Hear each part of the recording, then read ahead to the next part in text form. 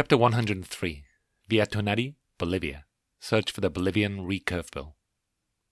We arrived at 2 a.m, and I was worried I'd have to wander the streets looking for a hotel. The driver and everyone else seemed to curl up and fall asleep though, so I did the same. He let us sleep until about 6:30 in the morning, which was very decent of him.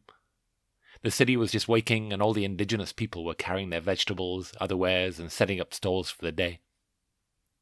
When it reached a reasonable hour, I started looking for a hotel, but everywhere seemed to be full. I finally got into a hotel, took my smelly bag of clothes to the laundrette, and had a cheap 5 Boliviano, 30p lunch, with soup and steak. The next day I planned on heading back down the new highway to Via Tunari in the lowlands, my last stop before going up to La Paz.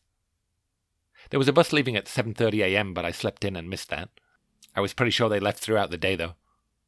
I emailed a guy running a bird conservation NGO called Bennett to see if I could get some information on where to find my next birds.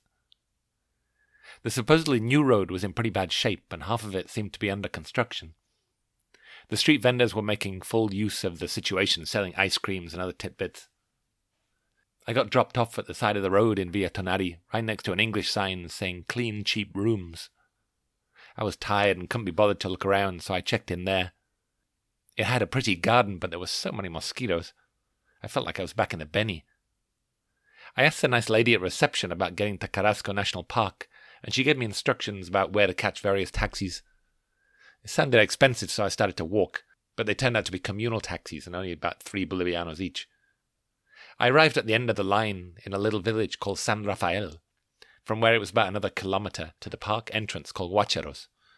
That's the local name of the oil bird, a weird kind of night bird that lives in caves. I'd already seen them in Ambora National Park, and you had to pay for a guide to accompany you in, so I didn't bother. Via Tunari is at 290 metres altitude, but the two birds I was looking for, a little grey bird called the Ashi Antren, and the rusty brown Bolivian Recurvebill, only started at 700 metres. I needed to get up higher. I scanned the area and made a few mental notes for tomorrow. I walked back to San Rafael and saw a taxi pulling away just before I got there. I started walking back, swatting mosquitoes the whole time, hoping another taxi would come along, but it didn't, and I ended up walking the 4 kilometres back to Paractito on the main road. From there I waited for a taxi to Via Tunari, but it was almost dark when I arrived. I had a refreshing cold shower and went to try and find something to eat. There was a long row of restaurants all serving fish, and I plonked myself down at a table on my own and ordered the cheapest fish I could find and picked the numerous bones out of it whilst watching Toy Story 2 dubbed in Spanish. I was so tired I didn't even notice the numerous mosquitoes in my room and fell into a deep, deep sleep. I was up early and started walking along the road, but soon flagged down a taxi. I got to San Rafael again and toyed with the idea of paying to get into the park, but on the way I saw a little hidden trail going up a steep bank into the forest, so I decided to check it out instead. I went up, and the rain came down, so I pulled out my blue plastic sheet to shelter under. The trail led to a little hilltop with a field in it. I was worried I'd stumbled into a marijuana plantation at first, but I think it was cassava instead. They have a similar shaped leaf. I didn't see much of interest, so walked back along the track a little way and went down another road. It led along one side of a valley towards some mountains in the distance with pretty lush forest, so I kept on walking using a little towel to swat insects with, a trick I'd learned in the Beni. The track seemed to crumble away when I reached a pink school, and another side track branched off uphill. I decided to follow this. It was weird to think why anyone would build such a good track like this up a mountain, and I got thinking that it might have been an old Inca trail. The scenery was pretty beautiful, and I was really enjoying the somewhat long walk. Obviously not many people came up here. The trail passed a few patches of forest, and I saw quite a few nice birds, but there was no sign of my brown and grey ones I was looking for. I was really tired, and I felt I'd walked far enough, so I started heading back. After the school, I chatted with a little old indigenous lady walking in the same direction. She asked if I'd been to El Palmar, a village further down.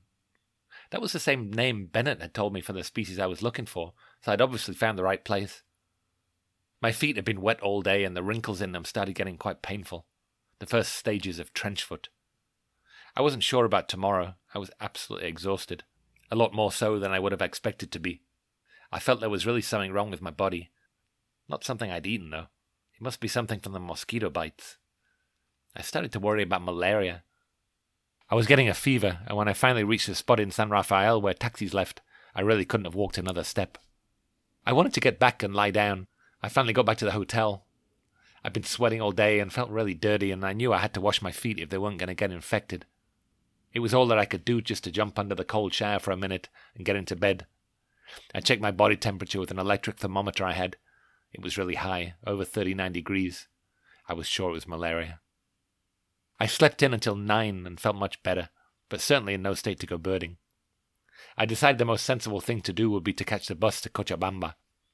I hobbled to the market where I got ripped off on a cheap breakfast. Disgraceful taking advantage of an invalid like that.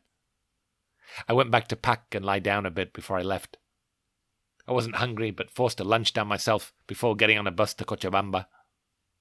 I had visions of finding no room, but they had one at my usual place, Hostal Elise, and I picked up my bag that I'd left with them.